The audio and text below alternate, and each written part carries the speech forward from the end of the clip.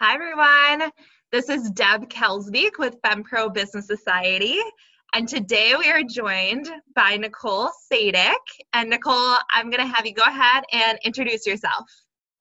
Sure. Okay. So I am Nicole Sadek. I am a business attorney here in Grand Rapids. I've been practicing for about 4 years now and am in the almost done with the first year of opening my own firm. So I've been running my own thing here for about a year now. Which is so crazy exciting. Yeah. And I have to say that, we have been running in the same circles for the past, I want to say it's close-ish to a year. It was shortly after you started. And I have heard nothing but incredible things about you from other business owners. Well, that's my goal, right? I don't want to have, bad people talking badly about me. So I try to do a good job for people and try to offer services that they can't really find elsewhere. So, yeah, I hope so. Yeah, the one thing I've been hearing the most is how relatable you are, which I think in business, we definitely need that. We need someone that can understand what we're going through and be relatable. Yeah, I think that probably stems from honestly just starting my own business.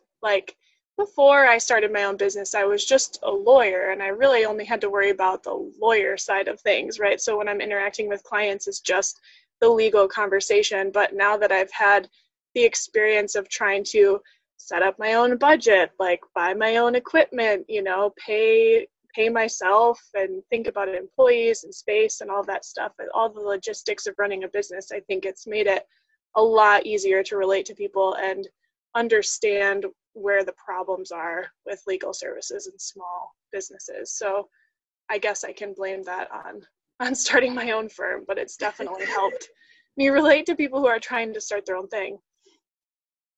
I did not even think about that, but that's true. When you have a lawyer that has been through exactly what you've been through, yeah, you can definitely advise on experience. Yeah. Oh, that is Yeah. good. So when did you actually start your business? I know you said a year ago. So if you can kind of walk us through that, when you started your business, how did you get started? What brought you to that journey? So I was working at a law firm in Holland. I did business law there, some business litigation, collections, kind of a lot of the same stuff that I'm doing right now. And I was part of the West Coast Chamber, and I just found that there were a lot of small businesses that were not being serviced. And when I would ask why, it was usually because either they didn't know that they needed help, or they were very leery of paying an attorney a ton of money because they're trying to get something started and they're trying to, budget everything out and make sure that the risk is low and that they're not going to lose everything, and, the typical entrepreneur worries. And in the law firm setting, at least the one that I was in, and I've talked with other business attorneys, it seems like this is fairly standard, is there wasn't really a very good place for those people, especially small businesses, like solo run practices, or people who are just getting started. So I kind of had a brainchild when I was starting there that I wanted to offer services closer to where I live, which is Grand Rapids, so, but also in a way that would allow those people to have better access to help, because what you ended up seeing was the same people that the law firms tended to turn away, or they didn't, or the businesses that wouldn't hire a law firm because they charged higher rates or whatever, you would see them again, but they would have to pay them, and it was in an emergency situation or litigation or a dispute or something, and they'd have to come back because they didn't have the proper stuff to begin with that was kind of proactive. So they had to come back and get help eventually anyway and spend the money anyway, usually more money. And I think the relationship was strained because they felt kind of trapped into this, now I got to hire a lawyer kind of feeling, where I think that in my practice, what my goal was to try to start the relationship a little bit smoother. You want to hire me because I have things that I can do for you, and I can make it easy for you to afford that and also get the information that you need without charging $1,000 an hour. So that was kind of my goal getting started. So I started in July of last year and was pretty nervous because I didn't really have, I had a lot of connections to Holland, but I hadn't really practiced law in Grand Rapids in a while. So I didn't have a ton of connections. So I just kind of jumped in various networking groups and women's groups and found a nice little spot where there are a lot of women-owned, particularly businesses that are these side hustles, and women have usually not a very good idea of what they need or how to protect themselves, and just want somebody to tell them what they need to have. And so that's kind of the space that I found myself in, and I really love it. Amazing. And I'm going to be going back to some of the things you just said, but so I want to go ahead and dig into this because I'm really excited about this conversation and know that you're incredibly knowledgeable, however you want to say it. So we're going to use this scenario. If I have like this amazing business idea and have no idea what to do next, aside from having like this epic, brainchild idea, what are the next steps that I should be doing aside from having this great idea? So, I'm thinking on the lawyer side of it, but just as general practical advice, is probably a good idea to run your idea by like 10 other people to see if anybody wants what you're offering, just as a first starter. But besides that, I think, obviously, because I'm a lawyer, I'm coming from the standpoint of how can you start your business in a way in which you're not opening yourself up to liability in the future because of your transactions with other people through your business. So my first question to my, potential clients that I meet with is usually, what do you want to do? How are you going to do it? And what sort of entity can we set up that allows you to do that in the easiest way possible while shielding you from potential liability? So, and that's typically because I work a lot with really small businesses, like single member businesses, single owner businesses. That's almost always an LLC. That doesn't mean that that's the only thing that there is out there. There's lots of ways to incorporate or organize your business. But that's the simplest and kind of the easiest way to get yourself going and allow yourself a little bit of room and lack of fear, because you might be thinking, okay, I'm getting into a business transaction with somebody. What if this goes south? I don't want to lose my house or my car or have, all of these business credit expenses coming back to haunt me. So how do you set it up in a way in which you have your personal stuff separate from your business stuff? And that's usually the first conversation that I have. And typically, like I said, that's an LLC for most people. And that kind of gets them rolling with at least the liability shield up. Okay, and I think that you just made an excellent point, is that sometimes people will start this business and they'll try to do it all on their own, and then they realize, like, oh, I hope I did this right. I think I need a lawyer, after they've already done all this stuff. But I know from my personal standpoint, if I would have known then what I know now, I would have absolutely gone to a lawyer to set up all the legality, figuring out, was an LLC the right move, or what are my other options, and how do I protect my personal from my business? Yeah, I think that's also, like, that's one huge thing that I think people try to take on their own, and they look online, when reality is that they need to save their butts and go to a lawyer first. Another thing that I know as a business owner that's been coming up a lot, especially in the events industry, are contracts. And I know you and I have already worked together on one contract, which was huge, lifesaver, you guys. Like, it was needed. I needed her. I needed Nicole. But yeah, so within the event industry, contracts have been coming up a lot. Is there like a general contract that you would suggest that a business starts with? So typically after the conversation about just getting yourself organized, that's the very next question out of my mouth is, who are you working with? Like, who are your clients? What are you doing, right? Are you offering a good or are you offering a service? And if you're looking at kind of trying to answer the question of what's the basic contract that I need, I think obviously it's going to vary depending on what you're doing, but I think a good starting point for any business owner is to look at where your risks are. So if you're doing a lot of transactions, like a very transactional business, like you're selling a small good at high quantity or something, you're going to want to have some sort of, especially if it's online, you're going to want to have some sort of terms and conditions of sale. Like that's a pretty simple, basic starting point. On the other hand, if you're, like you said, in the event industry and you have basically you're offering a service, then your risk is really going to be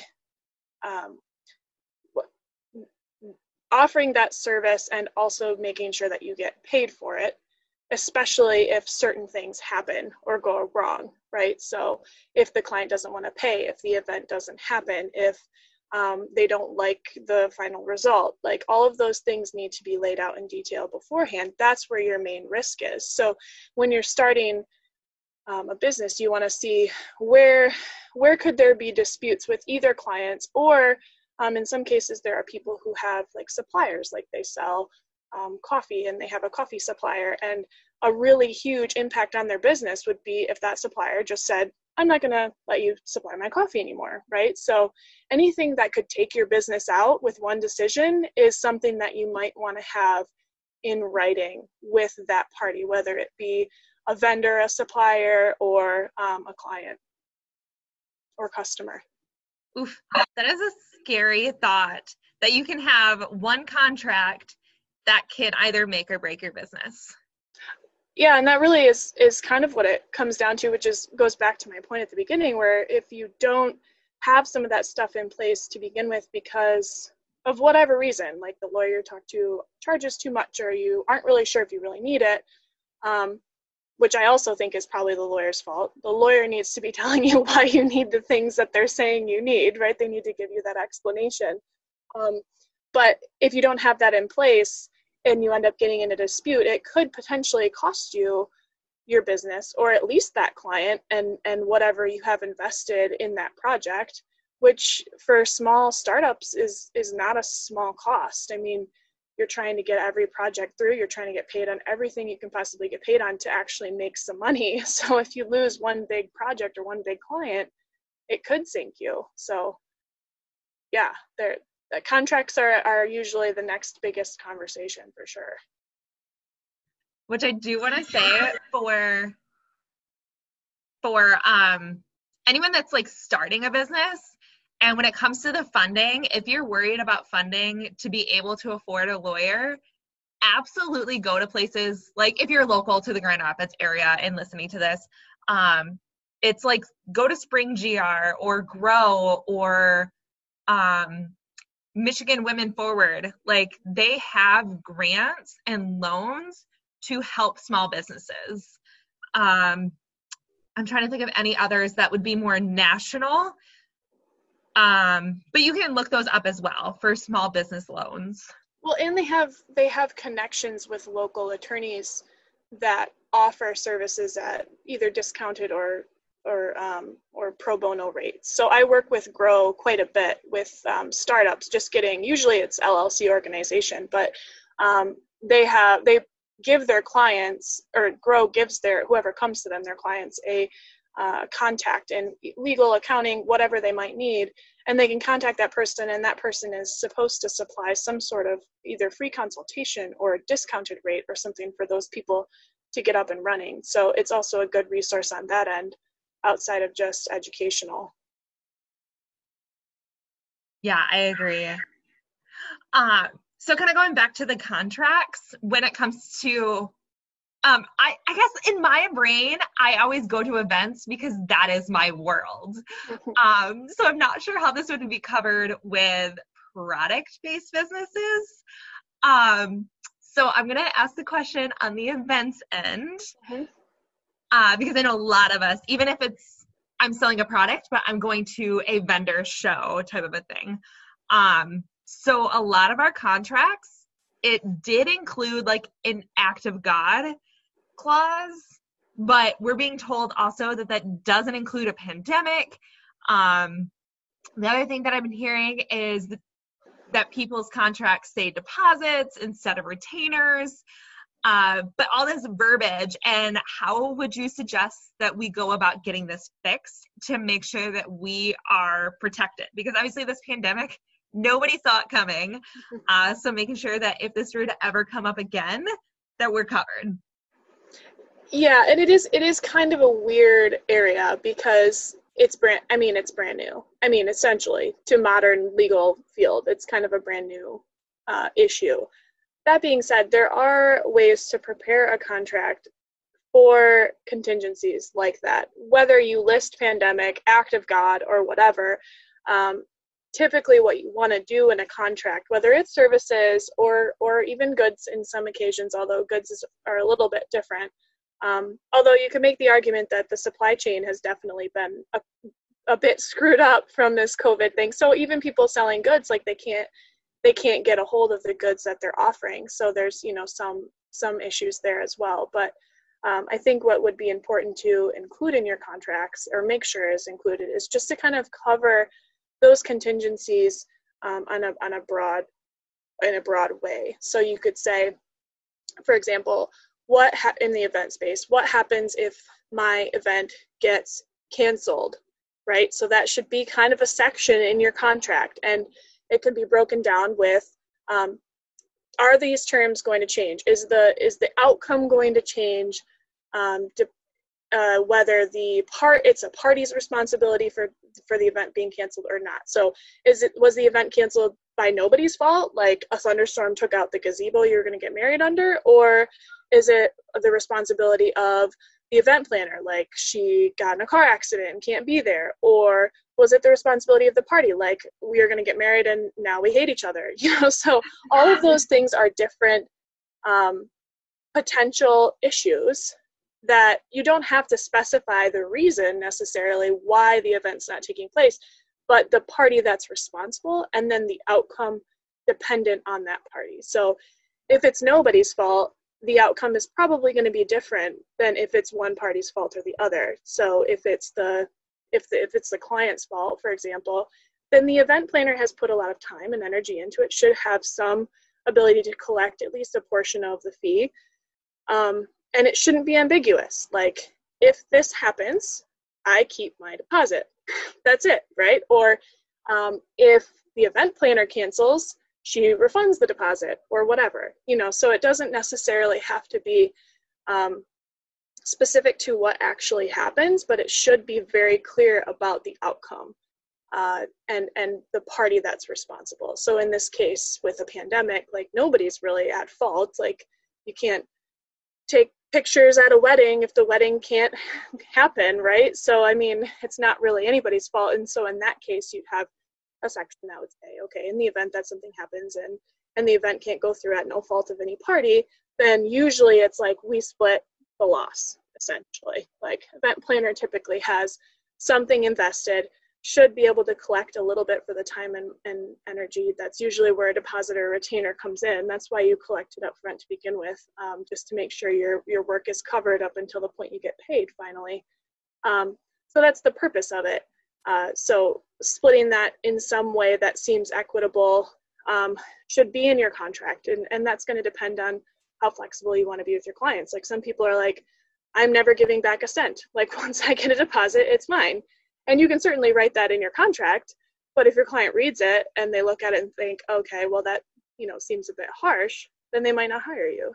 So it's a little bit of marketing, a little bit of finesse, and making sure ultimately, though, that you're going to be able to cover any losses that you might experience depending on the situation. And now, this is my own personal question. If I already have a contract that was created by a different lawyer at another time, and I want to make sure after all of this new stuff comes up that I'm going to be covered, is that something that you'd be able to take a look at to make sure that all the bases are covered here. Yes, but I will say, I guess it depends on where your contract originally came from. So in my experience, people typically ask me to review stuff that's never been drafted by an attorney. And in that case, I almost always tell them, if you got this off the internet, I'll take a look at it, but I'm not going to charge you to review and offer comments on this because I know I'm probably going to have to redo it. So I'll look at it real quick first. And if it looks like it's semi-savable, then I'll just charge you a lower fee to change it and update it. But if it was drafted by an attorney, a lot of times it just takes a little bit of tweaking. And so in those cases, I can, at least in my practice, I offer a flat rate to look it over. It's usually dependent on the page number. If it's a super long contract, it takes a lot of time to get through, then it might be a little bit higher. But I'll review it, offer my comments and my recommendations, and then leave it up to you. You can either make those changes yourself. You can hire me to make those changes. You can have me do a completely new one. But I have found in the past that if people have brought me things that they've either done themselves or gotten off a template online, they say, yeah, I'll pay you $100 to review this. And so I charge them $100, and it's almost always needs to be completely redone. And then I feel bad because they've already spent $100 on this and they don't actually have a contract that works, or any probably not really an ability to fix it themselves. You know what I mean? So usually if that's the case, I just say up front, I can either redo it or, that's probably I'll redo it for you after I do a quick glance at it. If it's salvageable, then we'll do the review and the edit charge instead of the brand new contract charge, which is always a little bit higher to start from scratch. So I try to balance that out, but that is a challenge in my business because a lot of entrepreneurs do like to do things by themselves, and frankly, they're pretty good at a lot of stuff, but it's hard to know everything. They don't have the time or the resources to know all the things that they need to know, especially about contract writing. So it can get kind of tricky. I have to admit, I know I was that person. I started my first business when I was 17.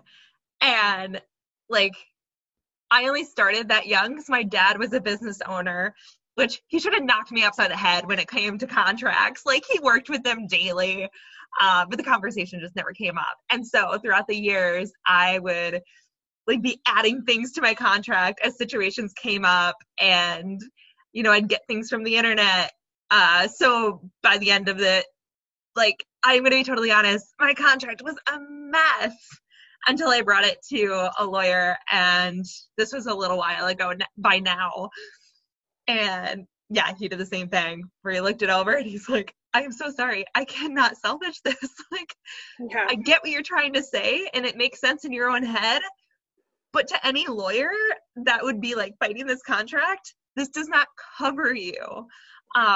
So anyone listening as well, if you try to pull things off the internet and piece it together, please just go to a lawyer and get a real contract so that you don't come up to having a problem and realize that you're not covered. You put so much into your business, don't put it to chance. Right. And I see that a lot. I'm not trying to pick on any specific client base, but I have had that more commonly with the marketing field than anywhere else. And I think it's because marketers are very good at producing some sort of giving their services out in a very pleasing way, right? They don't want to sound they don't want to talk about collection in their contract, right? When they think about my client's going to sign this, I want them to be happy about it. I want them to see all the great things that they're going to get and not be worried if something goes wrong. They want to emphasize the positive, which is what they do. I mean, that's exactly what they should be doing in their own business. And that's why they help other people do that. That's why I need somebody to help me with my marketing, right? They're good at that. But a lot of the marketing contracts are woefully undone because they have only the positives and they don't account for the disputes or the negative relationships because you don't want to think about those when you're trying to bring on client. That doesn't necessarily mean that the contract shouldn't include those though, so you have to kind of separate what looks good and what also needs to be there and try to balance those two things out. So what are some reasons why, as a business owner, we should start building that relationship with a lawyer before we actually need one? Because we've been talking about the contract end, where it's that point where it's the after. So what about like the before the contract even happens, before any issues come up? Like, why should we find a lawyer that fits, like, it's a good fit before anything actually comes up? Well, I think the most important key there is that you might not know where your gaps are, right? And your lawyer is most likely, because lawyers are, by nature, very risk averse. So they're going to point out all of these things that could potentially happen, like sort of like an insurance salesman, right? Like your house could burn down, you need homeowners insurance. I feel like lawyers kind of trod that line sometimes. There are a lot of ways in which your business could be at risk. And so that's kind of their job, to point all of those things out. And from a legal perspective, I kind of pointed to this a little bit earlier, entrepreneurs are really good at doing things by themselves. That's why they're entrepreneurs, right? They get themselves up and running. And there's a lot of things that even legally that you could probably handle by yourself. Like you can probably get an LLC up and running by yourself to an extent. There are some things that I think you should have an attorney for, but for the most part, there are a lot of things that people can do on their own. And I think, but I do think that there is a line there where you get to the point where you've done everything that you know how to do, and you either have the intuition that I might be at risk here, so I need help because I don't know how to do that part, or you might just be completely oblivious to a potential liability because it's not your world. Like, risk and liability is not the world that you live in all the time. And it's not, I don't think it's fair to put that pressure on yourself either. Like, I see that a lot, particularly with women. Like, they think that they have to know everything. And if they don't know everything about the legal world, then they're obviously a terrible business owner. And that just cracks me up, because it's like, I went to law school for 3 years to learn all this stuff, and it's taken me 4 years in my practice to get to the educational point that I am now, where I can advise people pretty easily, so it takes time to build that information, that education. And I try to give business owners a little bit of a break and a little bit of leeway, because you shouldn't have to know all that stuff. Like, that's not your job. Like, you need to worry about your services or your goods that you're really good at doing. Like, that's what you got into business for. You didn't get into business to know everything about, your legal liability. Like, that's usually not anything entrepreneurs want to think about anyway, so hopefully that's where I can come in. And that's where the relationship building can start, because you might, like I said, you might not know where those gaps are. So if you start kind of building a relationship with an attorney up front, and particularly if they're open to giving you information without charging you, then you can kind of glean some information off of them. And then eventually you'll kind of see where those gaps are with their help, and be able to fill them before it becomes an issue. So we've definitely touched base a little bit on the entrepreneur that believes that they cannot afford to hire someone like you, because they're either just starting out or they're just trying to survive. Like, what would you say to the entrepreneur that is attempting to do everything on their own, and out of fear, not taking that next step to getting a lawyer or attorney on their side, like on their team? The first thing that I always say to those people is, I 100% agree with you. That is exactly why I'm doing what I'm doing, because I saw the same problem when I was working for a law firm. So that's why I started the firm, and I'm trying to build my practice around those people, because I think that there is a gap and there is a problem there. And so I try to do a couple of things. Like, the two main, I think I kind of touched on those, the two main areas that I saw that were really lacking is education. Like, people don't know what they need. And they're afraid to ask because attorneys will start the clock and charge you for all the questions that you ask them. So that's not, super helpful for somebody who's like, yeah, I can only spend $300 this month on my business, or I'm going to be in the negative, so like they need to know that educational piece without spending money. And that's just not something that a lot of attorneys are willing to do for whatever reason, which baffles me a little bit, because I have found the more information that I've given out, the more free advice that I give out, the more clients will just say, yeah, I think I'm going to hire you. Because if you actually give them a good description of what they need, they realize, oh, that's why you hire a lawyer. That's the lawyer's job. And I don't understand why the legal market shies away from that, because the more information that you give out, the more likely it is that they say, she's really educated. She knows what she's talking about. I only understood about half of the things that I need. So obviously I just need to hire her to do it, right? So the education piece is the one, and that's the one thing that one of the things I'm trying to build my practice around. So I try to offer free checklists, free, forms or templates or whatever to people to give them a good idea or answer their basic questions before hiring me.